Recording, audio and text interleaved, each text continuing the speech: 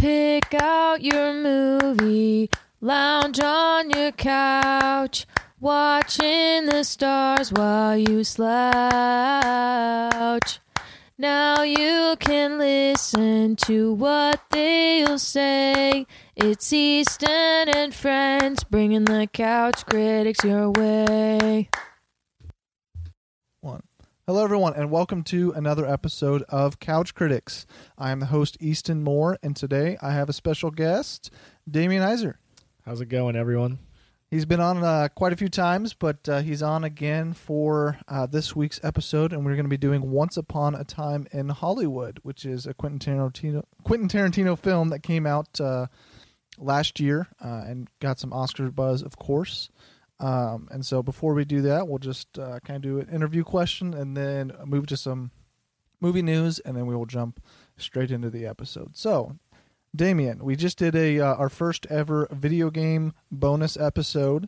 So we'll spin it a little bit from movies to something else. What are some video games that I know you're a fellow gamer? So, what are some video games that you either have really liked in the past or currently playing? Just some of your favorite stuff. Sure. So probably one of my favorite video games ever is going to be Fallout New Vegas. That kind of like got me into more of that RPG style type gameplay, and it's like the first video game I ever got all the achievements for. And I put probably like 400 hours into it. That means you're a big 76 fan, right? No. I actually despise Bethesda Studios now for how they've ruined Fallout. But regardless, that's one of my favorites. Star Wars Republic Commando is probably one of my favorites from my childhood, along with like the Battle. You played on Xbox? Yes. Okay. Along with like the Battlefront games. Mm-hmm. And then like, modern shooters like, Battlefield 3 and 4. Fond memories of those games. Modern Warfare 2. And then most recently like Modern Warfare, the reboot. Of course, with the Battle Royale that they have there. So Yeah, you played a little bit. Yeah. We play a lot together. I haven't played in months, and I'm still the top of the leaderboard of my friends list. Okay. Just a little humble brag there. Not humble. I'm bragging about that. You got to step away when you're on top, right? That's yeah, what they say. The king had to relinquish his crown for certain reasons, but maybe one day there'll be a return. Yeah. I played a lot of those. I was never a New Vegas fan, but I was never really a Fallout fan in general until... Yeah, for me, it just combined that, like, a lot of RPGs up until that point. Aside from, like, the Knights of the Old Republic games, which I played those too, which I liked, were mostly, medieval type stuff. Like, you had, your Elder Scrolls games. Fable, Oblivion. That's Elder Scrolls. That's an Elder Scrolls game too. But mostly, like, medieval stuff, which is cool, and I played the shit out of Skyrim when that came out. Diablo, yeah. But this, for me, was just, like, I've always been into that kind of gunplay type gameplay, and it combined like a post-apocalyptic world, which I liked, and just like all the lore. And like, it was a first-person shooter as well. Yeah, first to third person, however you wanted to. Oh, okay. I guess I always played it first person. Yeah, you could alter in and out of first to third person. So I thought that was something new to Fallout 4. No, I didn't think you could do that. No, that was in New Vegas and Fallout 3. Gotcha. Yeah. Because that was one thing I liked about the Elder Scrolls games, is they were an RPG, but I could also do first person. Yeah. I just am better at third person over the shoulder stuff. I'm just not as good at aim and stuff like that. Well, the rule I developed for at least Fallout was like third person outside, first person inside. Yeah. That's how I played I know it. a lot of people that did that. Yeah. Watching you and Tess play all the time, I picked up on that. Yeah. But I still just like the first person view better. Yeah, which was... I'm just a better shot. And I just liked how, like, if in Fallout 3, if people played that, like, you couldn't ADS in that game. It just kind of zoomed in on the cursor. Yeah. And New Vegas made it to where you could ADS, so it was kind of just fun to, like, have all these, like, modern weapons that you're kind of used to seeing in games, and then, like, the crazy, like, science-y type weapons that they put in that game. They'll have different sights, and that's just kind of fun to mess around with. Yeah. So, never played The Last of Us, though, because I don't have the PS4 or PS3, but I know... You're more than welcome to come over and play both of them. I know will watch you play them. That you tout those games. But I basically watched, what was that game? The first one? No, it was the one about the Wendigos. It's like that one that's more of like a movie experience versus a game. And Until Dawn. Until Dawn, Yeah. yeah. That's like I never played that game, but Yeah. I watched let's plays of it the entire game, and I was like, man, that's to me I was basically playing the game, and that was a lot of fun. Yeah. So that was a cool game. I'd like to see more of that happen. You can do a let's play of The Last of Us and get most of the experience, but I think you get more invested in the characters and stuff when you're the one controlling them. Yeah. And doing the actions and having to survive and like work on resources and stuff. Yeah, so. like Until Dawn was more of like you just made decisions with the game. Yeah. And I have it. I never got around to it. Yeah. Seems a little too spooky for me. I liked the big spook in the game. I have nothing wrong with horror movies, but when I'm the one making the decisions in a horror game, that's what puts a lot more stress. Yes, exactly. That's why I can't do like Outlast and those kind of games. Man, those things. Those are games I creep me. I just Dead Space. Couldn't People get talk into. about that. Dead Space. I've played it. It's fun, but pretty spooky. Resident Evil 7 is a game that I wish I would have got and played. I still can. Yeah, I can. I was but like, it's not dead. You can still play it. Yeah, it's one that I would want to play, I guess, Yeah. because it's very. It seems like I know it's like a game that's gotten good reviews and people say it's a good game, a good horror game. Yeah. So, because the last horror game I played was The Evil Within, which I liked that a lot. Yeah, that was supposed to be really good. But like that game was like the first half was horror, the second half was just you killing zombie type shit for the rest of the game. So turned into more of like a Resident Evil. Yeah. Like the original Resident Evils was more of, especially it wasn't as much scare. Especially once your character became a lot more powerful and you just got better at the game and Mm-hmm. you got over like the scary stuff. Yeah. It was more of just like you're just killing stuff now. Yeah, I like that you had the Star Wars games because those were also some of my favorite. Republic Commando I played on PC, which was like revolutionary. Yeah. And then the Battlefield games or Battlefront, Star Wars Battlefront games were like the biggest shooting games of our PS2, Xbox original. I was the biggest Star Wars fan I knew until I met you. So. Really? Oh yeah, I didn't know that. I was a huge Star Wars nerd. My Yeah. room was Star Wars themed for the longest time. Yeah, and we all stayed out until midnight to go buy Star Wars Battlefront together and played that trash game. And we had to fucking go right back to the store because you got the wrong PlayStation because you bought the Darth Vader PlayStation. That was ridiculous. I sold my PS4 for like $250 and then bought the Darth Vader edition. And they didn't give me the Darth Vader edition. Yeah. They gave me a standard, so we had to drive all the way back to GameStop. This is at like, and they said, "Oh, well, I'm sorry. I guess we gave you the wrong one." Yes, this is at like 12:30 in the morning. We get back to your apartment or whatever, and I think we were in the dorms. No, because this was our sophomore year Was it? of college. I thought we were still in the dorms. Because I remember I did the Fallout release first, for Fallout 4, and then we did that next. And yeah, and I think both Thess and I had class the next morning at like early class, and so we're like, fuck, like we're so tired, but we gotta go back. And of course, we played the game a little bit that night, And you just wait for it to download, which takes 8 years. Like I remember when I got Fallout. I guess that's probably what you guys did. You probably put it in your system and let it download while we left. Probably because I don't know how bad it is on Xbox, but if you don't have fast internet. Like, we used to have, I think, 30 megabytes per second or whatever you call it, and games took, like, hours to download. Yeah. I remember getting Fallout 4, so I went to the midnight release for that. Yeah. And I remember I had a 7 a.m. lab the next day. But I was like, okay, I'll download the game real quick. That took however long. And so I finally get to start playing this at, like, 1 a.m., and I played till, like, 3 a.m., and I was like, oh, God, I gotta go to bed. Plus, like, of course, practice at some point at that time, too, for track or whatever. So, geez. Yeah. All that for a bad game. It was fun for a little bit. I put 100 hours into it the first week of it. No, not Fallout 4. I meant Battlefront. Battlefront. Yeah. That was a little bit of a letdown. Yeah. It was fun for a little bit, but it just didn't have the depth that the originals did. The replayability. It got old pretty quick.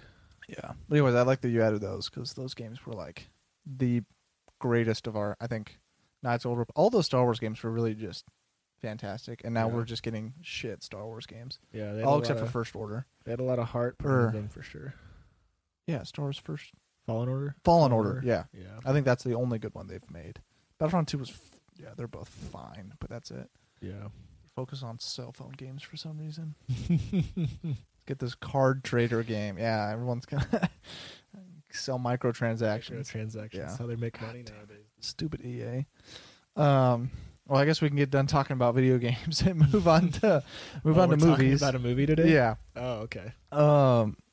So just a little movie news for all you guys out there that may not be paying attention, but they're pushing back like everything. Warner Brothers, I think it was Warner Brothers, has Wonder Woman and Tenet, and they both just got pushed back indefinitely, so we don't even know when they're coming out, which Wow. sucks because I was so excited for Tenet to come out. Wonder Woman, I was kind of, it's fine. Any movie would have been good to go to the theaters to right now, but I didn't think the first one was like the greatest movie ever, so it would have been a fun action movie. But Tenet, I was really excited to see Christopher Nolan go to put another movie out, especially Yeah. after Dunkirk. So are they just pushing back movies because, technically, like, I don't know. I guess theaters aren't open yet. Still, Yeah. right? I don't know if you know this, but there's like a pandemic going on, and there's. No, I actually live under a rock. Okay. No, So I'm just kidding. Shit. Yeah, Well, I didn't know if they're pushing it back because theaters- theaters are some can be open, Okay. but the major ones are still closed. Like AMC is still closed, and so Okay. you have your small like family ones. Like I know there's one in El Dorado that they've been showing older movies on for like $4 a ticket or something like that, just so they can still semi make Yeah. money because they can't shut down for 10 months like AMC can. So yeah, I think it's because the bigger theaters are still closed, and even when they do open back up, even if they open up next month, they're going to be at either a quarter or half capacity, so that you're not going to make as much money. And I don't think they want to go the route that they've done for a lot of the kids movies and do home releases, Yeah. because a movie like that isn't going to make as much money as a kids movie at home release, Mm. because So studios are just like sitting in debt right now, huh? they're Being I in the mean hole a little bit. I think they've made enough money over the past 5 years of film because they've been making more money than ever. So Yeah. I think they should be fine, but yeah, definitely not making money right now. It's interesting. You can go to the bar still, but you can't watch a movie. Yeah, pretty much. And that's just the studio's decision. Yeah, because I mean they could definitely put movies out for home release and be. I mean, they would make money. I mean, Tenet would probably make, I would say, at least 100, 200 million right now in home theater because people want to watch a new movie. I mean, we haven't got anything new other than Netflix or Hulu movies. Yeah. So You can only watch so many of those. yeah, they're not the same quality of a Christopher Nolan movie. So yeah, I think they would make a lot of money, but I understand why they're not doing it. And then so that means Mulan is also pushed back. That's okay. Yeah. Well, I mean, I'm excited to see it. I like. Mushu's not even in it, right? That is true, but I want to see how it is because I want to see how bad it is. And if it's good, that's just a bonus. Yeah, I guess that's true. And then Disney's having to restructure their whole entire, so like they're pushing back movies that they were going to have come out because they can't release Mulan. And so I just heard them talk about a couple movies that were going to come out in like 2021 and now they're going to come out in 2022, and yeah. It's a mess, but we'll get movies eventually, and then we can start reviewing new movies on here, but which I'm excited for. But You know what? People just need to start making content of their own, putting it out there. You know, that doesn't happen. There isn't like YouTube or if only there TikTok. was those sort of things, and people could make their own content, and we could stop giving all these other people millions of dollars. What, you don't like big action movies like or big top dollar movies like the movie we're just about to review? Nah, just kidding. All right, I'm being facetious. I thought there was a foreshadow there of you're about to just shit on this movie. Maybe there is. You know, we're gonna find out. Yeah. Maybe this is the worst movie ever made. Maybe it's the best movie ever made. We'll find out. All right. Well, I guess we can find out right now. It's not like we have to wait for this. Yeah, so I guess we're going to go ahead and just start talking about Once Upon a Time in Hollywood. So, Quentin Tarantino film from 2019, starring Leonardo DiCaprio, Leonardo DiCaprio and Brad Pitt, and then Margot Robbie. Margot Robbie. Yeah. For some reason, Leonardo was just I was a really attractive dude from Titanic. I kept on thinking Robert De Niro. I was like, that's not like I was picturing. But Al Pacino is in this movie. Yeah, I was just I was picturing DiCaprio and thinking Robert De Niro. I'm like, that's not the right name. I know who this is. But yeah, starring those three, having a lot of other big names in it as well, and some smaller ones. Like Tex in the movie is from a TV show that we watch, and then one of the actors one of the actors that plays an actor is he plays in Riverdale. So some smaller Netflix actors got in this one, which was kind of cool. But yeah, so just a movie about the 60s and Hollywood in the 60s, and then of course Marlon Manson. Marlon Manson? No, not Marlon Manson. Charles Manson. Wrong Manson. A lot less attractive. Yeah.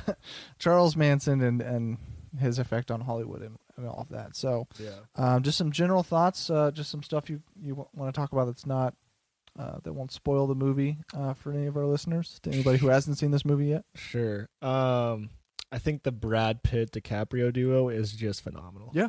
It is it is one of just the best things I've seen in a movie. It was just a lot of fun to watch those two go back and forth in the film and just have a lot of good chemistry. It felt like, because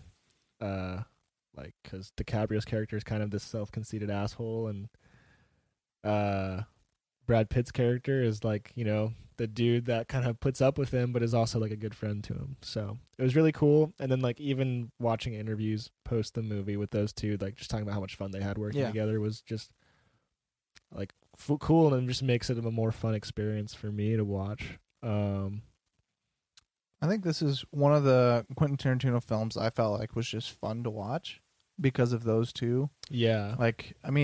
Obviously Django, you have it's fun to watch Django go on that revenge path, and but Hateful Eight isn't necessarily a fun movie to watch. It's good, but not fun. And then Reservoir Dogs is the same way. It's not like you're having fun watching it. Yeah. Kill Bill is, I guess if you like watching people just get chopped in half. Yeah, then that's fun. But just thinking of his other movies, and I'm pretty sure I've seen all of them. I'm pretty sure. This was the most fun just to watch those guys just hang out and have fun, and having them be, getting to see a 60s Hollywood. Yeah. We didn't obviously live in the 60s. Right. So getting to see what I feel like is probably a replica. A good piece of Americana for sure. And a nostalgic type of deal, getting to see all the old vehicles, movie sets. And how people acted. Yeah. And I think Tarantino's even said that this is his love letter to Hollywood in a way. And at least for me, this was a movie that I was sad that ended. Because I just wanted to keep watching more of it. I wanted to just keep watching this interaction. I want to watch, I just want to keep watching. It was a lot of fun, and I enjoyed it. And, the music choice in it, too. It's really all that 60s stuff. Super awesome soundtrack that really just gets you in that mood of the time period, sets it well. Disco parties and not disco parties, but just the pool party. You get to see the Playboy Mansion in the movie, which is fun. And what it was actually like, and and you also it's kind of this. You get to see a big star who goes through troubles. Yeah. Acting troubles. Acting troubles, and you get to see this process of redemption and how Hollywood and how Hollywood's rough. Yeah. You get one part that kind of diminishes your stardom. Mm-hmm. I hope we're not spoiling too much here, but I think it depicts we're not in Hollywood, so I guess we don't really know, but it feels like it depicts how hard it is for some of these actors to stay on top, and that's kind of the underlining like point of the movie is showing Rick Dalton's career and what it does to an actor. But Yeah, and just all the tongue-in-cheek jokes Mhm. in it. That typical Tarantino type stuff. It's like, in a way, it's got that Pulp Fiction type humor. yeah, Where yeah, it's it like definitely not does. purposely trying to. And I think we've talked about humor in movies before, like cringy versus Yeah. more natural. Whereas this has that more natural, like you can tell it's a joke, but it's not meant to be a joke, and it's not being forced. Like it's just a funny, like it's just a thing that's funny, which I always enjoy that Yeah. too. Makes it more fun. Yeah, the banter between them two just feels like it's one of the more natural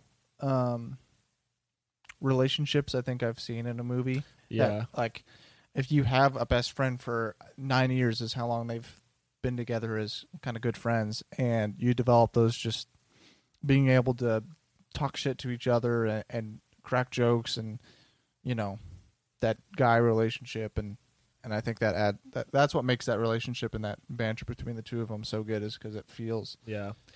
And I just feel like the two, like when you think back to like the other Tarantino films, like the only one I can think back to that this comes close to is Pulp Fiction between Samuel L. Jackson and John Travolta. Yeah.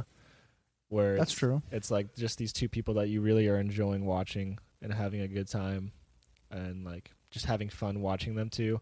Because you think back to like Reservoir Dogs, there's not really that. Inglourious Bastards had some good Inglourious chemistry between those Bastards guys. has some, but to me that was a lot of like Brad Pitt with BJ Novak. Like that was the two closest, which mainly it was just Brad Pitt driving that. Like it's just you just like watching Brad Pitt's character in that movie. Yeah. And Pulp Fiction's too cut up. It is, yeah. To, it is to pretty have cut this like that's why I think this one has a better. yeah, and I agree. Because you see them more and you get to be with them more, whereas in Pulp Fiction you have 4 different stories that you're following. Right. Which is why I'm saying that's the closest. Yeah, I would say. I mean, because in Hateful Eight, it's kind of more just Samuel L. Jackson, and you have Christoph Waltz in some of those movies, but him and Jamie Foxx in Django was fun, but which is kind of weird because Jamie Foxx is a comedian and he's a very like bombastic guy, but in Django he's like a very quiet character. Yeah. So it wasn't. I mean, it was fun, but not like this. Yeah, I would definitely say that. I don't think Django comes close because it was definitely Jamie Foxx. Just a lot of his movies have one focus of a character. I mean, you have Kill Bill. It's basically just Uma Thurman. Yeah, Yeah. and then Inglourious Bastards, I would say, is mainly Brad Pitt, and then the woman, which I can't think of her name, but and then Django, and then so you have a lot of those movies that are kind of single, and then you have ones that are everybody. Hateful Eight, I feel like it's the whole cast. Yeah. It's not necessarily one character. Like you have everyone there. Yeah, I agree. And then Pulp Fiction feels that way. It's about everyone, and then Reservoir Dogs is about all those characters too. So yeah. And I haven't seen Jackie Brown or Death Proof. Those are the only two Tarantino films I haven't seen. So I was just looking through, and those are the two that I haven't seen. I've been looking for Death Proof forever and cannot find it. But I think Jackie Brown is actually on Netflix, and I just haven't watched it yet. I don't think it is. I think it used to be, but it's not anymore. It is not. You were correct. But I remember seeing it at one point. Dang, But- I should have watched it while I was on Netflix. Yeah, I should have too. Because I remember I went out and just was looking for like those older Tarantino movies. Because I wanted to watch Jackie Brown or Death Proof, but I ended up being only able to find Reservoir Dogs. Gotcha. So I just Yeah, rewatched hey, that. that's what I did. Which was fine. And Yeah. now I own Reservoir Dogs, and I own like the Steve Buscemi cover of it. Gotcha. Which is arguably the best one to have Yeah. because it's Steve Buscemi. Before I went and watched this one, I tried to watch his other movies so I can kind of compare this one to some of the old ones, and that's when I watched Reservoir Dogs and Hateful Eight, and then I couldn't find Death Proof. I don't know why I didn't watch Jackie Brown, to be honest. Maybe it's because that's a longer one, I think. Yeah. But so is this. And Hateful Eight, Jesus Christ, is If you watch the extended version, it's forever. You just lost your entire afternoon. Yeah. Or evening. But yeah, but this movie was just a lot of fun. Yeah. For me, and it's not without its typical Tarantino Tropes. tropes, with violence and comedy and just storytelling, and shooting scenes And feet. and feet. There is feet. 2 feet pics. Yeah. Long. I long remember feet the. I remember one specifically. I don't remember if I remember the second one then. One's Margaret Robbie in the theater. Oh, I guess. Oh. Okay. This isn't spoiling stuff. It's just I'm not gonna tell you what happens in those scenes. In but in the theater, and then and there's a the girl hippie- in a the car. hippie- Yeah, and Pussycat. and her feet's up on Yeah. the dashboard. Yes. Okay. Now I remember both. And they're nasty feet too. Yeah. Listen, he just likes feet. It's okay. You like feet, man. No, it's fine. I have no judgment here, but just his tropes are there. Every there. single one of them. Tarantino. I don't remember seeing Tarantino though in the movie. I don't think he's in this movie. This is Okay. one of the few he doesn't make a cameo in. Okay. I felt like the first time I watched it, I did catch him, but then I did not see him this. No, I second remember watch. each time I watched it, I tried to find him, and okay. maybe I've just missed him. Okay. But I don't think he's in this movie. I'm pretty Yeah. sure he's not in this movie. Okay. Yeah, I watched it opening weekend, and then I just watched it again before reviewing it. So I thought I remembered seeing him in the movie when I first watched it, but I guess not. Yeah. And then last night I did not. I don't see think him. he's been in this. He wasn't in this. I don't think he was in Hateful Eight either. Yeah, I don't think so, because that one really only had 8 people in it, Yeah. and that was it. And they were all hateful. Yeah, I think there were a couple other people, but it was mainly just those 8. Yeah. I don't know why he wasn't though, because he was in Reservoir Dogs, and that one basically only had 6 guys in it, Yeah. and he was one of the main characters. I wouldn't say he's a main character. I don't want to spoil anything about that movie, but he's not in it for very long. Yeah, but he's one of the main. He's one of the guys that goes on the That's what I heist. mean. Yeah. And he's got a name. Anyways, yeah, I agree with you that the main thing that makes this movie great is Leonardo and Brad Pitt. Obviously, 2 great actors. I mean, they've had great acting careers, and so you would think pairing them together would be good, but it was phenomenal, and I think, Yeah. And it's weird because they've each been in so many of his movies before, but never that, together. Yeah, it's kind of like, well, these are each like a really great flavor, and maybe he was finally like, let's try to mix these 2 flavors. Maybe we'll get something good. And I think he had to have been just very pleasantly surprised at like how great it turned out with them too. Like, yeah, because I heard there were talks of a spinoff series of the show that they. Bounty Law. Yeah. Which is just a show that they. I would prefer to not have that personally. I agree.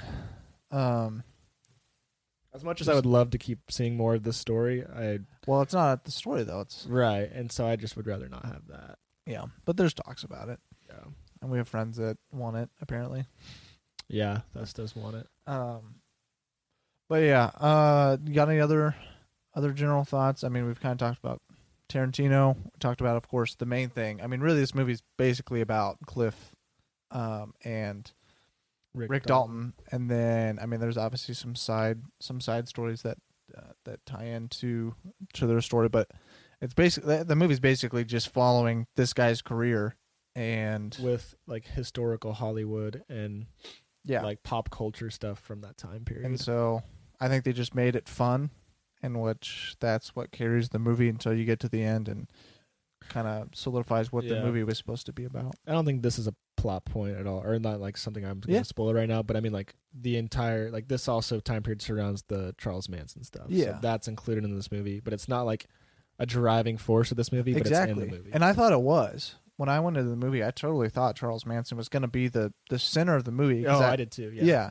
And I thought it was going to be about what he did to Hollywood and how it changed Hollywood. I remember people were nervous when people heard, when Tarantino said like, you know, Manson and that whole type of deal is going to be in this movie. People were a little worried about that because of like, you know, how are you glorifying? Yeah, like are you going to, because people have like there's been like controversy with Tarantino of glorifying violence and murder and stuff, and like so people were nervous like, is he going to glorify the Manson murders? But definitely not the case. Yeah. If anything, the opposite. Yeah, and also funny that kind of spins that. Yeah. Because he talks about it in the movie with Charles Manson. Yeah. It's kind of a stab at Charles Manson. Which is justified because that is a very bad man. Yes. But yeah, you got anything else? We've kind of talked about a couple of those things, and it's kind of hard to talk about too much without spoils. That yeah. other than those two and just their acting performance. Right. I mean, non-spoiler wise, I think I've hit everything I'd want to say. Okay, sweet. Well, if you haven't seen the movie yet, there's a kind of a short review of it. I'm gonna go ahead and say that I recommend it. I mean, it's a fun movie. If you've seen any of Quentin Tarantino movies and you like his style, you'll like it. And if you've seen them and maybe you thought they were a little too much, too violent, or too crazy, this one kind of takes a step back from that for a majority of the movie. And it's more lighthearted for most of it and kind of fun. Yeah, definitely. And so I think this is a good way to get people into Quentin Tarantino, in my opinion, because I don't think my wife had seen one yet. And then she went and saw this one and really enjoyed it because I think if I showed her Kill Bill or Inglourious Bastards or something like that, that's just an ultra violent movie, I don't think she would have enjoyed it. So, just kind of a thought out there, but it's definitely a movie where if you're this type of person or have friends that you want to get into this guy, if they're more on the opposite side of like the violent spectrum, they don't like that type of movie, this is a great movie for that. But if they're on the opposite end of the spectrum, like for me, I liked that stuff. And my first Tarantino movie when I was like, I don't know, 15 was Inglourious Bastards. Okay. I was like, mine was Kill Bill. Yeah, that got me into Tarantino was Inglourious Bastards. And I loved it because I was like, oh, I love this kind of stuff. Yeah. So maybe not the movie. Maybe if you have people who are a little less story-driven, maybe not the movie to start them with for a Tarantino film, but it's still a really good movie. But definitely, if you want to show somebody an action movie, there are definitely ones that he does that are perfect. Yeah, like Kill Bill or Inglourious Bastards. Or I mean, there's definitely the Tarantino classics, and maybe this is one of them, maybe not. But yeah. So yeah, I definitely say it's a recommend because I think it meshes kind of a lot of his stuff together, and so I think it's an easy one to kind of sit through. It is a little bit on the long end. It's about just under 3 hours. It's like 2 hours and 45 minutes. So it's a little long to get through, but you're having fun for the most part. So you don't feel like it's too grueling and too long.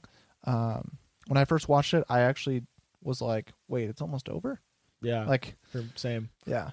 And I feel like I am critical of really long movies in a way. Like I always talk, like my biggest jab at 2049 Blade Runner is this movie's too long. But should have been longer.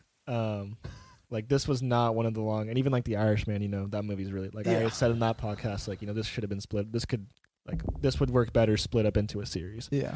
But this movie, for me, I was like, oh, it's over. Like when the credits rolled, I was like, what? There's no way this can be over. Yeah. Like I need to see more of this. Yeah.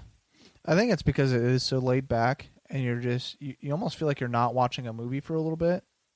You just feel like you're hanging out with Cliff and definitely Rick. So yeah, I give this one a good recommend. I think most of the podcast I've done so far, because we don't have new movies I've recommended, but yeah, I definitely give this one a recommend. It should be on sale or something because it's been out for a while. So one to own and maybe watch a couple times, but get some guys together, or I mean, like I said, my wife liked it too, so girls aren't going to necessarily hate it either. There are a couple spots that get a little violent, so she had to turn away for it, but they're not long. They're just little sections. So I convinced my girlfriend to go see it with me at the time.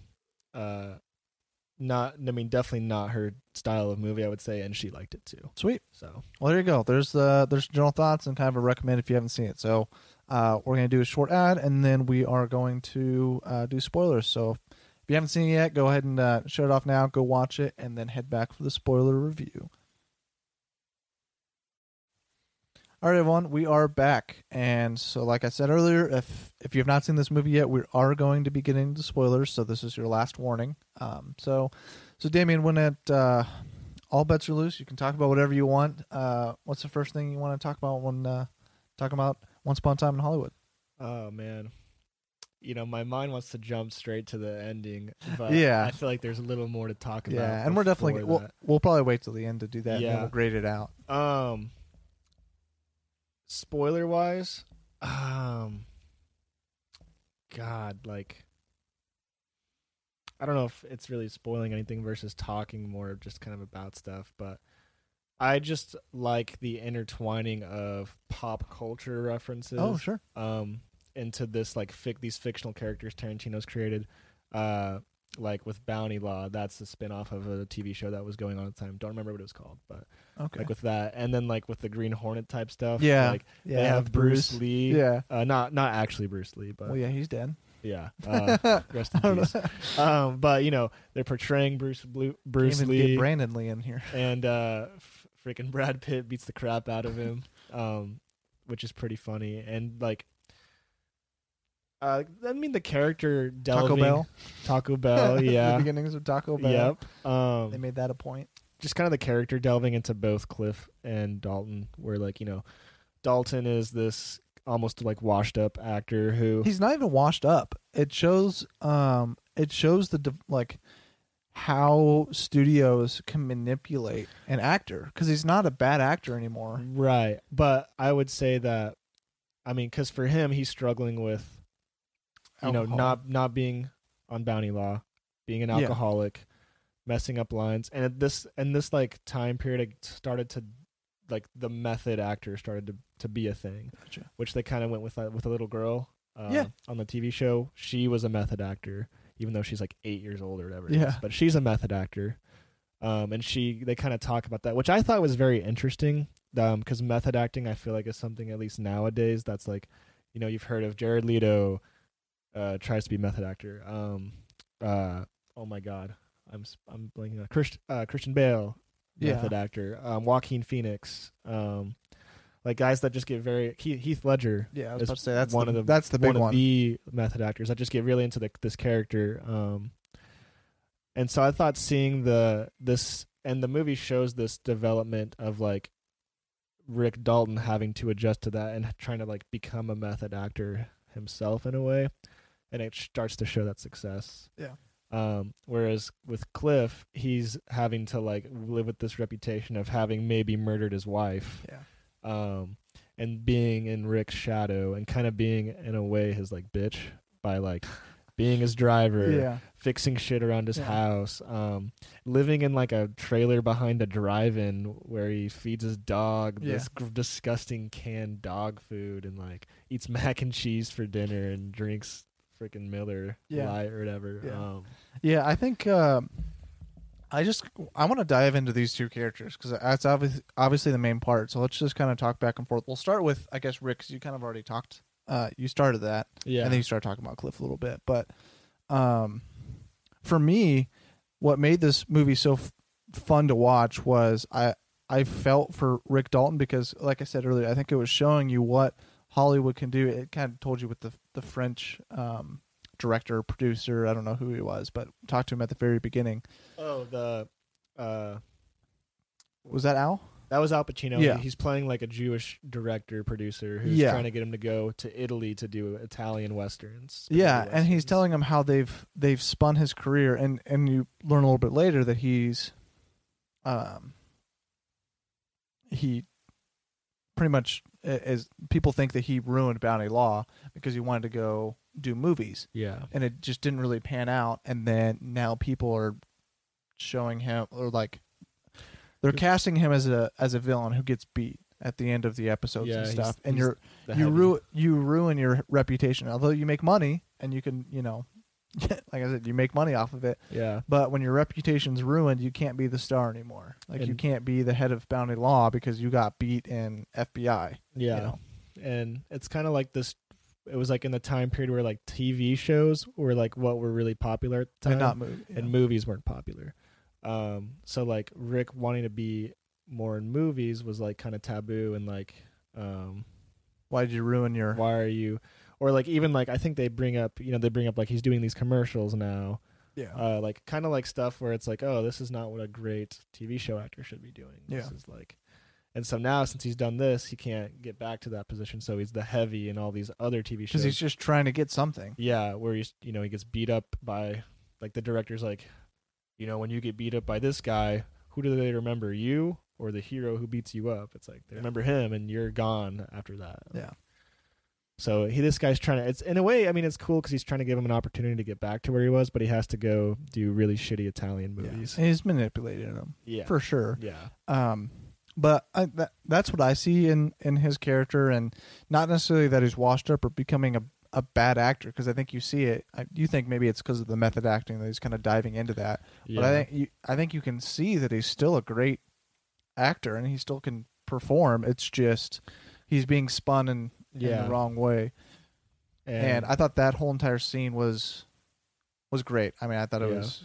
And I mean, and he's also at a pretty low point in his life, because that's when it delves into his like anger issues, alcoholism, his DUIs. Yeah. So like he's like very desperate, at that point. Yeah. Because even like, later after that whole sequence happens, he's in the car crying to Cliff. Yeah. Like, oh, it's over, man. Like I gotta go do these Italian westerns or whatever, like, which is like, I guess for actors in that day and age, it'd be like, I don't know, being an NBA player and then going and playing in the G League or something. Well, it's the same now. I mean, if you're an American actor and you were in big movies and big TV and then you have to go do Italian movies, I mean, that's a big step back. You're not getting, it's not the same publicity. Now, you see, I did like how they showed that he was still a big star in Italy. Mm-hmm. Like he goes to, I think it was Italy, right? Yes. Okay. He goes to Italy and there's paparazzi everywhere and they love him. And I think it was funny the disconnect between a foreign country and America. Whereas in America, he's just another actor in the... No one really cares. Yeah. But then in Italy, this is an American actor. We have to see him all the time. We have to get his autograph, and whatever movie he's in, he's the star because we've got an American actor. And I kind of liked that. Yeah. That kind of spin off too. But it was also like in a way like a match or a match burning at both ends, right? Because I remember he goes and he makes however much money, but he's only got like however much money, and then he's retired or he's done because he had to pay to live in Paris. Yeah, whereas he still has a house, and his wife was like he marries this like model or whatever, and she was an actor. Or was she an actress? I think in the first movie that he did. Okay, but she's got expensive taste. Yeah. So. And I thought that was a really... I liked the addition of the wife because it was just a little funny. Francesca, that was her name. Francesca. Yeah. Not only was she a funny addition to Rick's character, but also made a little... it was a funny addition to the end scene. Yeah. Which was really funny. So she was only in the movie for like 15, 20 minutes, but just adding that little extra element just add some extra comedy in there. So I like that touch. Watching it the first time, I was like, he got fucking married? That's so stupid. You're for 6 months. I can't say much anymore. I'd say Easton. But I just thought the whole entire bit was really funny and a good addition. Everything else you want to talk about with Rick?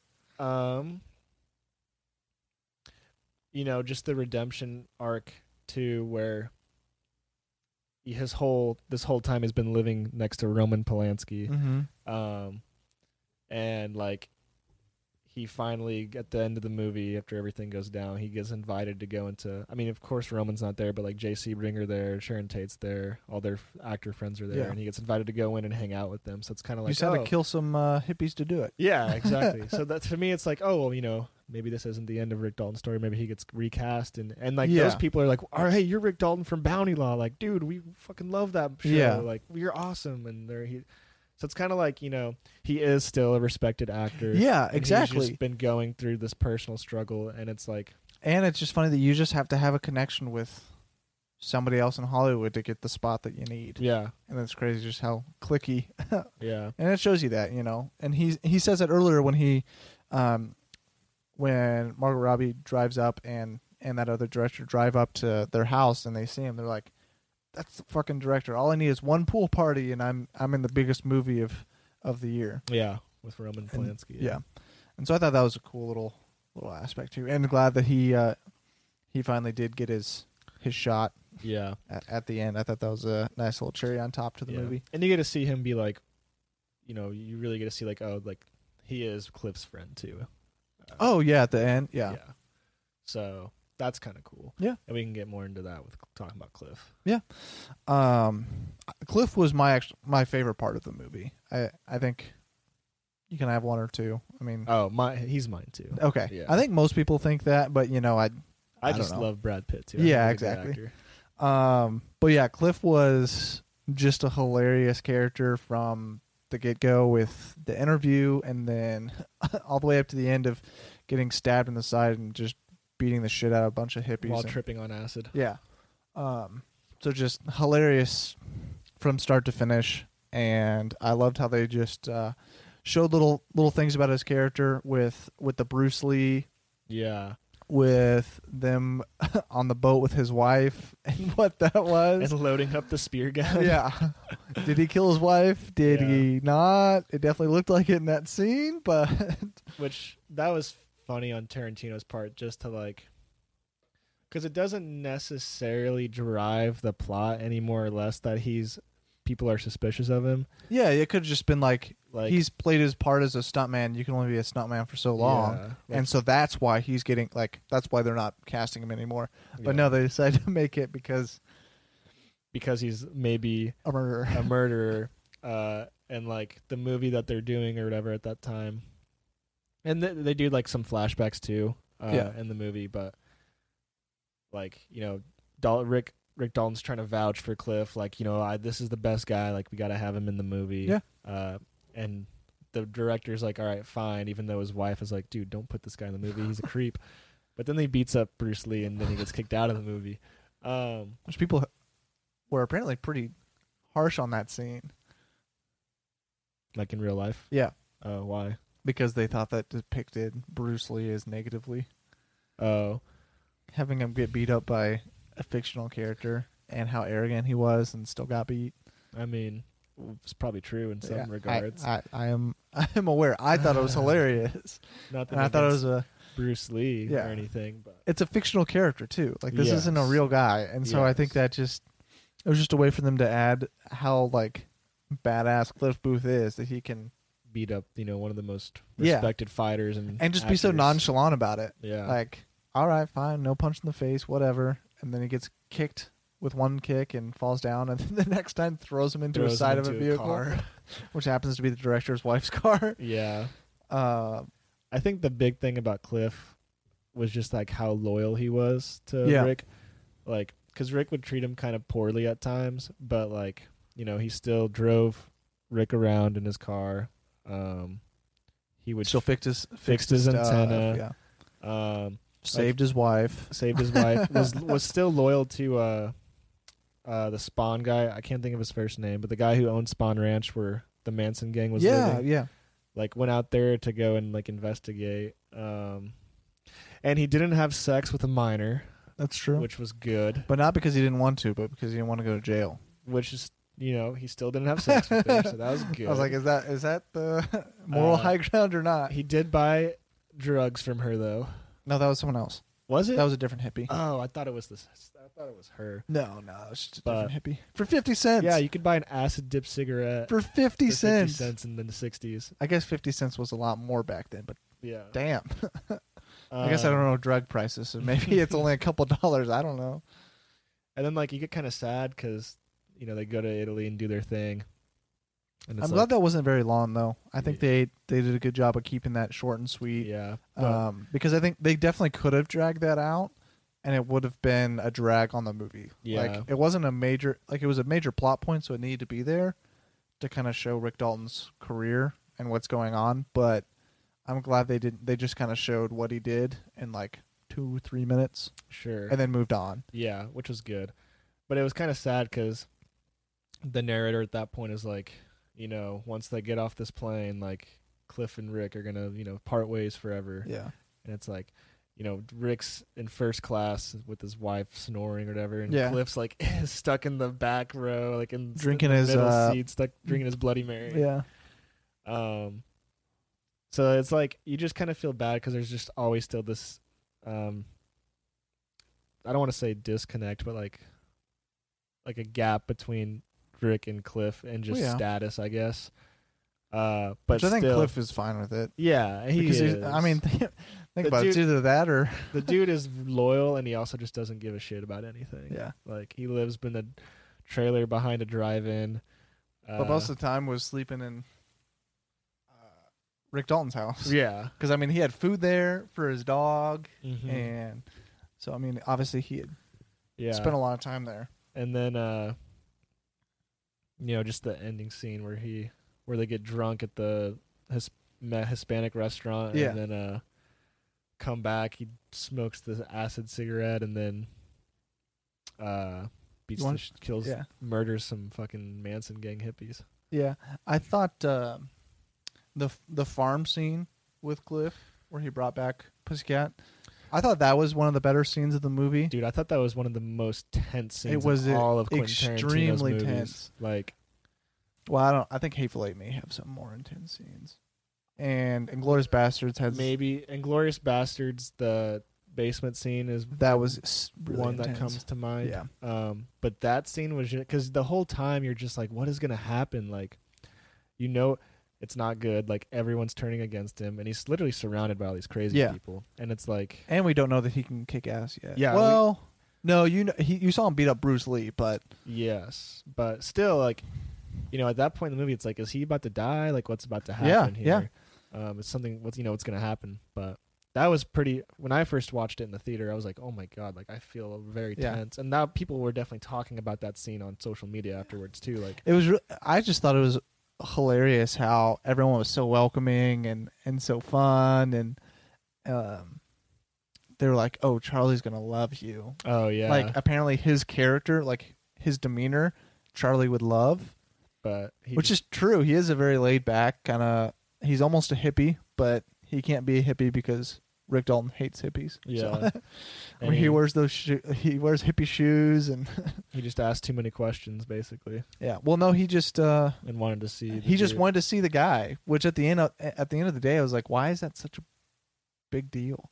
I mean, I feel like it's hard to understand the mind of a drugged out. Yeah. Well, I think it was mainly if maybe he tries to convince them to not be able to live there anymore, than their whole entire religion and cults.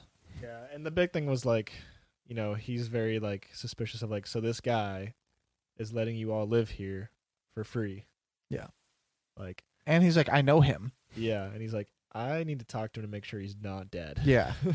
Which the whole time you thought he was. Yes. Like, I was 100% sold that nobody was actually there. Yeah. And that he was dead or like coked out or like messed up. Instead, he's just blind. He's just blind and fucking all the girls. No, he's just only Squeaky. Are you sure it's only Squeaky? Mm-hmm. He can't see, so. Well, it's only her, I think. Yeah. Yeah, maybe. Maybe it's just her, but, you know. Yeah. My point is that he's content with life because he's getting... Yeah. I think it's cool that like is a real thing, too. Like, that's actually what happened in real life. Yeah. Is that they did squat on the Spawn Ranch, and he let them stay there, and he would... like, that was the repayment, was like the sexual relationship with Squeaky. Like, she's a real person too. Yeah. Yeah. I just had to talk about it because I thought that was one of the tensest moments of the movie, and just showed a lot about Cliff. That's like even a tougher moment than the ending scene, like in terms of like, anxiety and tension for a viewer, because comes back in his tires because there's nothing funny in that scene either. No. Whereas like at least in a little bit with when he finally gets to talk to. A little. I mean, that's kind of a relief, but then when he's leaving, it just ramps right back. Yeah, I just meant like that conversation was funny, and then like because that guy was like, "Who the fuck? Who you? Who's Rick? Who?" Like doesn't remember who he is. Well, and just like can't connect any dots either. Yeah, like. He's like, who are you? This person. I was a stuntman for this person. Who's that? This. Well, then who are you? I'm this. Well, who's Rick? Just that. Yeah. To me, I thought that was funny, but maybe that was just me. And then, well, even when they like, they have one of the people go get Tex too, because you're like, oh, like Tex is gonna shoot him, might kill him. Yeah. And then when he, it follows Tex like sprinting his horse back to the ranch, and then he's gone at that point, but. Well, yeah, because he beats up that guy to change his tire. Oh, yeah, that was awesome. I loved that. Although that guy did not look like he knew how to change a tire. I agree. He didn't even prop the car up. He did not. He just started taking the nuts out. I don't know how he got that wheel off. I don't know either. If he even did. Yeah. Maybe Cliff had to do it. I think Cliff probably had to do it, because I was like, he just grabbed the thing and started taking a bolt off. You don't want to take the bolts off. Well, technically you do want to take the to loosen the bolts before you prop the car up. So maybe that's what he was doing. Maybe he did know what he was doing, but it did not look like it. But yeah, I thought that was a good scene that I wanted to talk about. Another scene that I want to talk about is just the Margot Robbie theater scene. Yeah. Because like Margot Robbie plays a very small role in the film. Yeah. Honestly, and she's a great actress. Yeah. And she's very attractive. So she's on the front cover too. Yeah. So you thought she was going to play a bigger role? Margot, hit me up anytime. But she like just that whole. It was very like a nice nod to just like Sharon Tate and what Sharon Tate's. Like everyone liked her, and like she had such a like bright career ahead of her in like film, and I think it's funny that people couldn't like actors could do whatever in normal life and nobody noticed. Oh yeah, like they went to restaurants and nobody noticed. She went to the theater and nobody noticed. The thing about her though was she was an up and like no one really knew Rick about Dalton. Sharon Tate. And Rick Dalton went to restaurants. Oh well, yeah, that's what I mean. Like these actors went to restaurants and walked around and whatever, and it didn't seem like and people know him. And I think that's just a different time period. Yeah, and maybe it was also just not something Tarantino was looking to like showcase. That's possible. Because it just wouldn't do anything for the movie. It just wouldn't do anything for it. In my opinion, that's what I would say. I'm sure they were I'm sure. Like I don't know if you've watched like The Last Dance about like the Bulls. Kind of a little off topic, but Michael Jordan was the biggest face in the history of the world. Right, but even all of those guys were still always surrounded by press. And that was only 20 years later, which a lot happens in 20 years, sure, but I think entertainment ramps up every year. Yeah. So I just don't think Tarantino needed to show that. Maybe. But that was just what I took away was that like nowadays you couldn't have any actor like that's in anything. Like he sits down, he's going to get recognized and but maybe that's just Hollywood as well. Maybe in Hollywood, we live in Kansas, so anytime we see somebody, we're gonna say something. But I've definitely heard that if you're in Hollywood and you're walking down Hollywood Boulevard or whatever, like you definitely are gonna see stars. Yeah, and it's just life. Yeah, so it's maybe normal. Maybe that's the difference that I just didn't make that connection. So, anyways, you're talking about that scene. Yeah, just a really nice scene.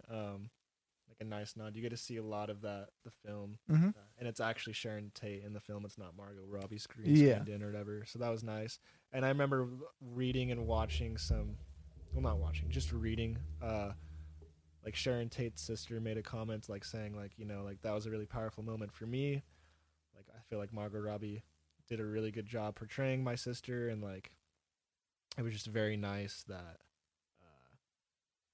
Like Tarantino did a really good job and he handled it well, and because everyone was worried, like is he going to glorify Sharon Tate's murder? Yeah, When in reality he paid his respects, I think, to her and J.C. Sebring and all the people who were murdered that night. Yeah, first time I watched the movie, I thought all of the Sharon Tate stuff was kind of weird because I didn't know who Charles Manson killed. I just knew that he killed someone. That he killed actors, like he killed people in Hollywood, but I didn't know who, and so.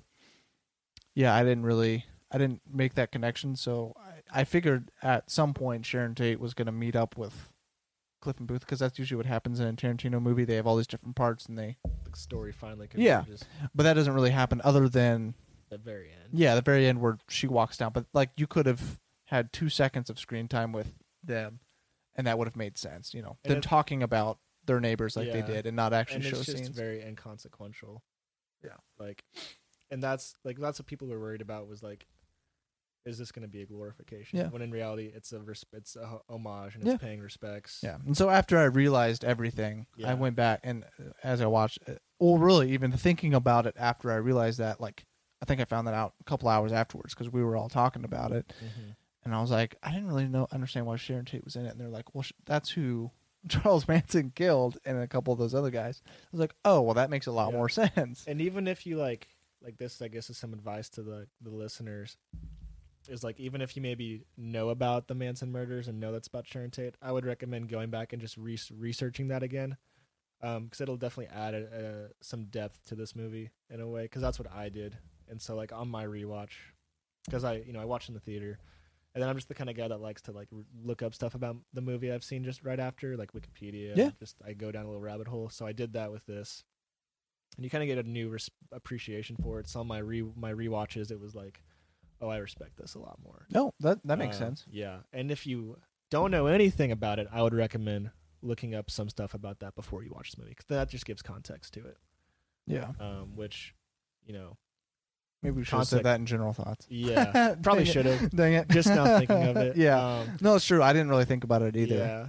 Because it does add it adds a lot to the movie when you understand it. Because it also adds a lot to the ending scene. Because a lot of people who were watching this movie, I watched it with a couple friends, and they all told me they thought those guys were going to go up, like they were going to show the killing of Sharon Tate and everybody, and then Cliff and Booth were going to go up there or something. Yes, that's what I thought was going to happen. Exactly, and so that wasn't even in my mind because I didn't know right. that was. So I wasn't anticipating any of that. And they foreshadow that with Charles Manson going to that circle and looking up at the house, and yeah. But then you see at the end Cliff and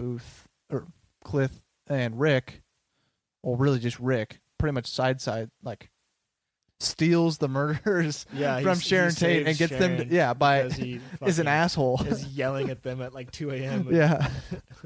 12 o'clock. It was midnight. Oh, was it midnight? I don't remember, but he hates hippies. Yeah. And it's kind of funny, even though it's hilarious. Really mean. It's really tense too. Yeah. Because the guy has a gun and you see that, and you know, like they look like they're about to murder somebody. Oh yeah, they look cracked out. Their eyes are all bloodshot. Yeah. They're all wearing black. Like. Yeah.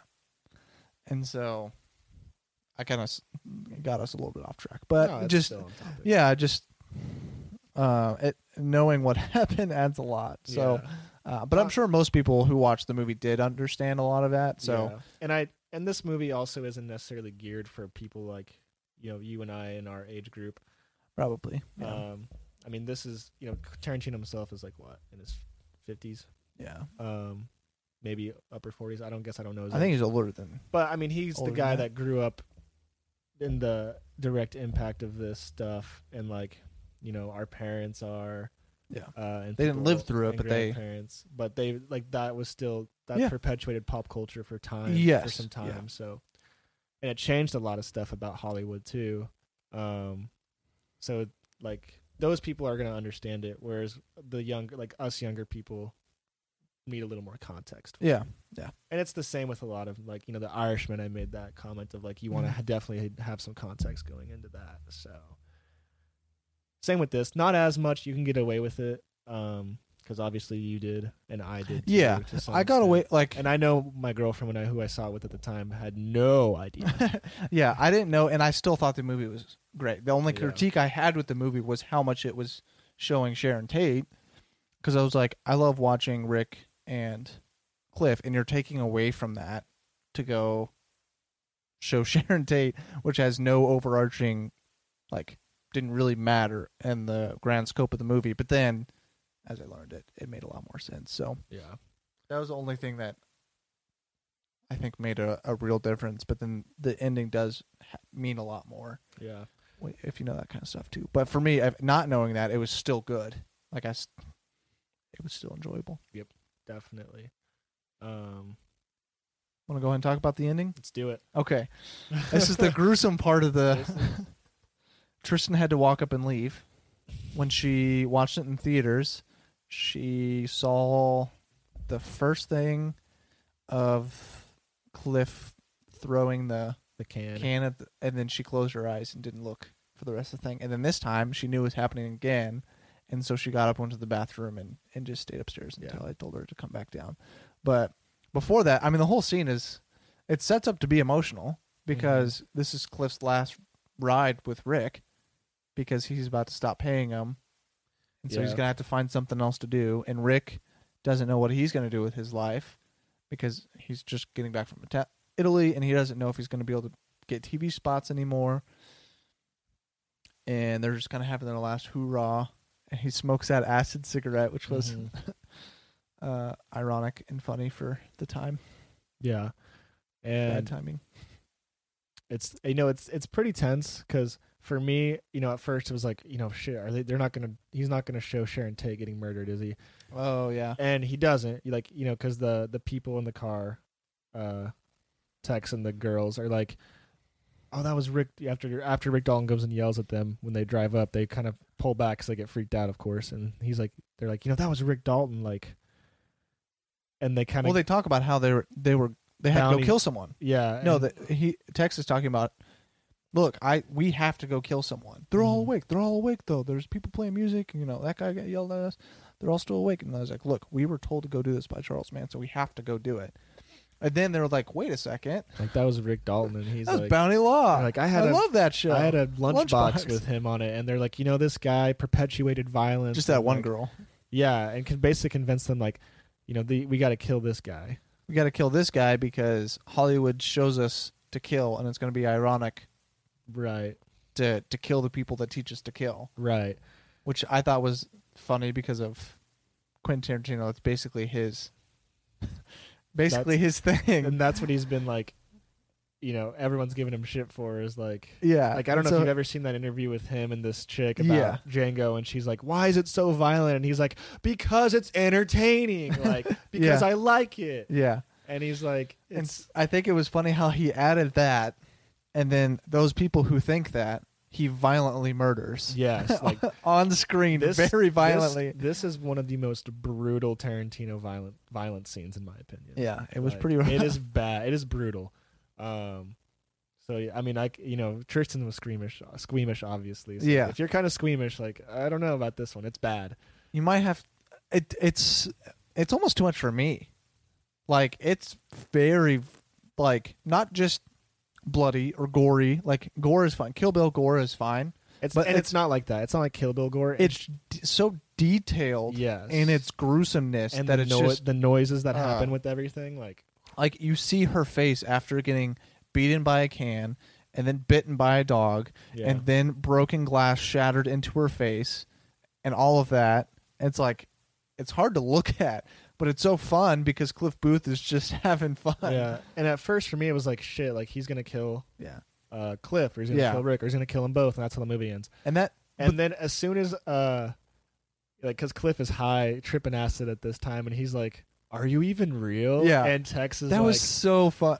Like, as soon as Tex said, "I'm as real as a donut," or whatever, and he's like, "I'm the devil," and they both start laughing. He was like, "Wait a second, I know you." Yeah, and they just started and that happens. It's like, nah, they're gonna come out of this. So I've only seen this movie once before this last time watching it, and I was able to quote like 10 lines of this movie because it was so like I don't know if impactful, but funny, I think is the word. Like, they were just such cool, funny lines that I was able to quote it, and that was one of them where he's like, "I'm the devil and I'm here to do devil's work," and then Cliff's like, "Nah, I was dumber than that." That was I knew that line was coming, and I was so ready he was for trying it. to remember his name. Yeah, like, I was so ready for that moment. And there were a couple other moments I wish I remembered them, but that was the one that because Tristan looked over at me and was like, how are you quoting this movie? Because usually I have to watch a movie like a bunch, 100 times to quote. Like, I can quote Star Wars for the most part, but I've seen Star Wars 100 times over. Mm-hmm. But I can't do that for most movies. And saying that I've seen this movie once, like, there are just so many one-liners that were hilarious, and that was probably the best. Yeah. And then Tex, Tex, that's right. Nah, I was dumber than that.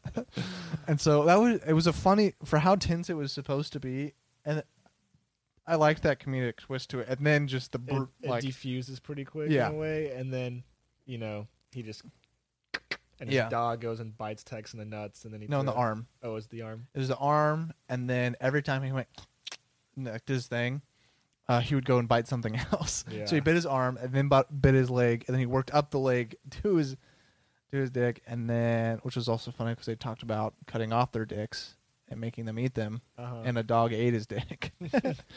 And then he goes and bites the other girl. And then so basically it was a dog that took out incapacitated a couple. Yeah. And then, he throws the can, beats the chick with the fucking telephone. Well, beats her head against the telephone, and then glass, and then the bad one was the wood above the fireplace. Bashes her mouth in with that, and then bashes her head into a table, and then realizes she's knocked out, and then lets her go. And Francesca's out there. When she comes out and she's like, "What the fuck is going on?" And he's like, "That's Francesca. Hi, Francesca." And then she tries. Oh yeah, because he's like, the text is like, "Who the fuck is that?" Like, that's Francesca. Hi, Francesca. He waves at her and she's freaking out. Yeah. That was pretty funny. And then she tries to like kind of stand up to the one chick and punches her in the face. And then she pulls the knife out and she's like, instant She regret. jumps too. She's like, "Ah!" and jumps and runs away and runs into the bedroom. in the room. Yeah, and closes the door. And then it was a funny scene for how gruesome it was, and that's why I think that's why it's so good. It's just so different having a comedically violent. I guess it's definitely happened in movies before, but for a movie that's so grounded in being real. And then being so comedic. Mainly, if he wasn't on acid, he would have been chill, but I don't think it would have been he wouldn't have been funny. Yeah. He would have been like, I need to figure out what to do right now. But since he was tripping on acid, he's like, yeah. And it's definitely over the top. Like, yeah. Tarantino was like, I've gotten shit for this, so I'm going to make this over the top. Yeah. At the exact people who told me. Yeah. And then the one chick, walks to the pool and Rick Dalton freaks out, grabs a flamethrower from. Well, first he tries to help her. Yeah, because she breaks through the glass and falls in the water, and he doesn't know what the fuck is going on. Mm-hmm. So he's like, "Holy cow! This bloodied girl is in my pool. I need to go help." So he's like walking to her, and then she comes out screaming and shoots the gun. Oh, she shoots the gun, and he's like, "Holy fuck!" And so he runs out of the pool, grabs a flamethrower, and what does he say? "Oh, I burned her," or something like that. Oh, I burned her. I crisped or something. When he finally talks to Jay Sebring about it, that's what I'm talking about. He says nonchalant. He's like, "What happened?" He's like, "A bunch of fucking hippies broke into my house. Burn one to a crisp with the flamethrower." Two of them, they tried to kill my wife and my best friend, and my best friend killed two of them, and then the last one I burnt or something like that. Yeah. And he's like, "What with a flame? Well, how'd you do that? A flamethrower?" Wait, you mean the one from yeah. movie it was? Yeah. It still works, thank God. Like I said, just a funny way to end a movie, and that scene with Cliff in the ambulance, and yeah, like, "I'll come visit you. I'll come with you right now." Dude, and he's like, "Nah, it's okay. Go lay naked with your with that beautiful creature." Yeah, like go be with his wife, and he's like, "She just with all the sleeping pills she took, she won't wake up till next week." You guys are gonna have to come back in a couple hours. And you get a touching moment between the two, and he's like, "You're a good friend." He's like, "I try." Yeah. And I'm hoping that their friendship outlasts the fact that he has to pay him. Yeah, I think that's the point. It's like it's more than just that. Well, it says that, it says it with the narrator that they're more than brothers, but less than a wife. Oh, less than husband and wife. Yeah, I remember that. Yeah, mm-hmm. And so it talks about, it's not like, it's definitely not just he's getting paid to be his best friend. It's like he's going to have to get a job now, like a different job, and so that's going to take away. They're not going to be able to be together all the time, and that's what they were. Of course, when he was acting and stuff, he went off and did whatever. But yeah, yeah. Do you got anything else to talk about here at the end? I don't think so. Okay. Sweet. I guess we can go ahead and just grade it out and be done with Once Upon a Time in Hollywood. Not done. I'm sure we'll watch it again at some point. But what do you grade Once Upon a Time in Hollywood? 5 out of 5. 5 out of 5? Yeah. This is for me. It's a 5 out of 5 movie for sure. I honestly have nothing bad to say about it. Yep. And if I can't say anything bad about it, it's got to be 5. I'm pretty. I don't know if I want to give it a 5 out of 5. I did when I watched it and kind of learned all the context of it, because my biggest complaint was, the Sharon Tate part, but I didn't realize the context of it. And then once I did, I was like, oh yeah, well I loved it. But I wanted to wait to give it 5 stars until I watched it again to see how I liked it. And after this time, I don't see why, like, what I could knock from it to put it at a 4.5. So I go ahead and give it a 5 stars as well. Just because it's perfect film. Yeah, just because it's just, I don't know if it's like revolutionary or anything like like that. Like usually when you have a 5-star movie, it's something that's like, for me, like a Blade Runner that's transcendent and gives you like so much more, but it's not necessarily that. Now it is to people that I guess maybe know the Charles Manson story and have that in context, but it was just a fun movie to watch, and they made 2 characters that you loved both of them, and you loved watching them together, and there wasn't a part where I was upset or mad. I just Yeah. it was just so fun to watch that I don't want to give it less than a 5 just because it's not. Yeah. I don't know if you have something in this movie that makes it revolutionary, like something else of your 5 stars, but There's just not a lot of movies, or really any, that I can think of in my life that I've watched where I just wanted it to keep going. Yeah. And this is like the only movie that's been like that for me. So yeah. Well, I could say that for every Star Wars movie other than Rise of Skywalker, but well, there's our difference of opinion. other than Rise of Skywalker. But so yeah, for me that was like, when I watched it, I was like, that was like one of the best movies I've ever seen. Gotcha. Yeah. And it's gonna be that way for me. So yeah, there's my there's 2 my 5 out of 5s. What do you rank this in your Quentin Tarantino films? I have to That's ask a good that one. That's really tough. Do I need to name them off for you? I'm thinking of it in my head. I can name them off for you. You got Reservoir Dogs, Pulp Fiction, Inglourious Basterds. Glorious Bastards, both Kill Bills, or you count it as one movie. Some people do that. Okay. Um, Django, Django, Hateful Eight, Hateful Eight, Jackie Brown, and Death Proof. But you haven't seen those 2. Bastards. I'm gonna have to go second. Second behind. Bastards. Really? Yeah. With third being like between Pulp Fiction and Reservoir Dogs, I would say, Okay. for me. And I don't even know if I would even necessarily classify Bastards as a 5-star movie for me, but that's just like, You like it more. that's the movie that got me into Tarantino, and Gotcha. that's just like a lot of good memories with that, and it's always a fun one to watch. And people would probably rank it differently, but where would you put it? I have a hard time between Django and Glorious Bastards, Pulp Fiction, and Once Upon a Time in Django Hollywood. too. Yeah. Okay, so it would go. I got to change mine a little bit. Okay. Actually, I really like Django. I do too. It's Maybe it would have to be tied for. It would have to be third because Django and Bastards might be tied for first for Okay. me. I have all of those kind of clumped. I don't know what I feel like. Pulp Fiction's probably his best when it comes to just filmmaking Mm-hmm. and storytelling and stuff. Once Upon a Time in Hollywood is just the funnest to watch and enjoy, and then Inglourious and Dangerous or Django were just amazing action. Like, yeah, and I kind of rank mine off of like if someone were to just casually say like, out of all those Yeah. movies, like you want to watch Django, like I'd probably never say no to watching Django or Bastards Yeah. or this movie. Yeah. Whereas with Pulp Fiction, I would I'd not. I kind of have to. I have to be in the mood to for watch Pulp Fiction. You're right. I'm just trying to.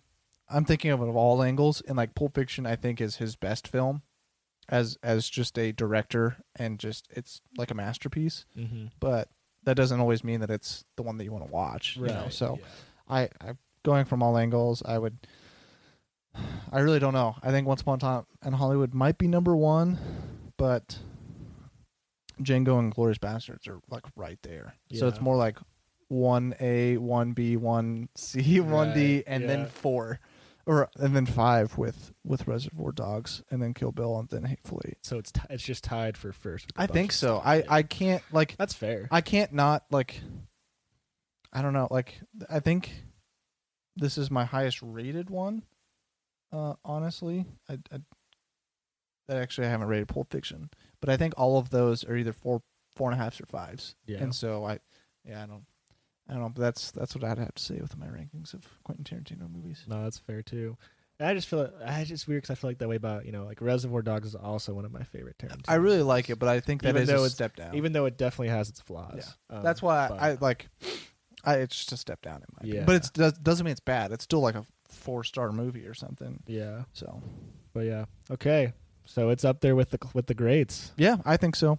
Yeah. All right. Well, I guess that ends it for Once Upon a Time in Hollywood. So thank you, Damien, for joining us on today's episode. Thanks for having me.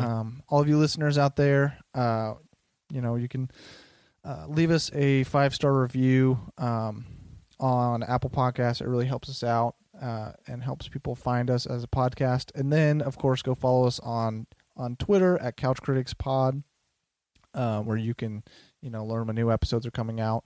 And then just started a Facebook page for those of you that use Facebook, and I will also post episodes on there. And then you can, anytime I have an episode, you can comment and talk back and forth about what you thought about the episode or what you thought about the movie. Discussion's always cool. The end of our episode doesn't have to be the end of the talk. If you have something you want to add, of something you didn't like of the movie that we didn't talk about, or you liked about the movie that we didn't talk about, you can comment, on Twitter or Facebook there, and continue the conversation. So, thanks for listening, guys, and goodbye. See ya.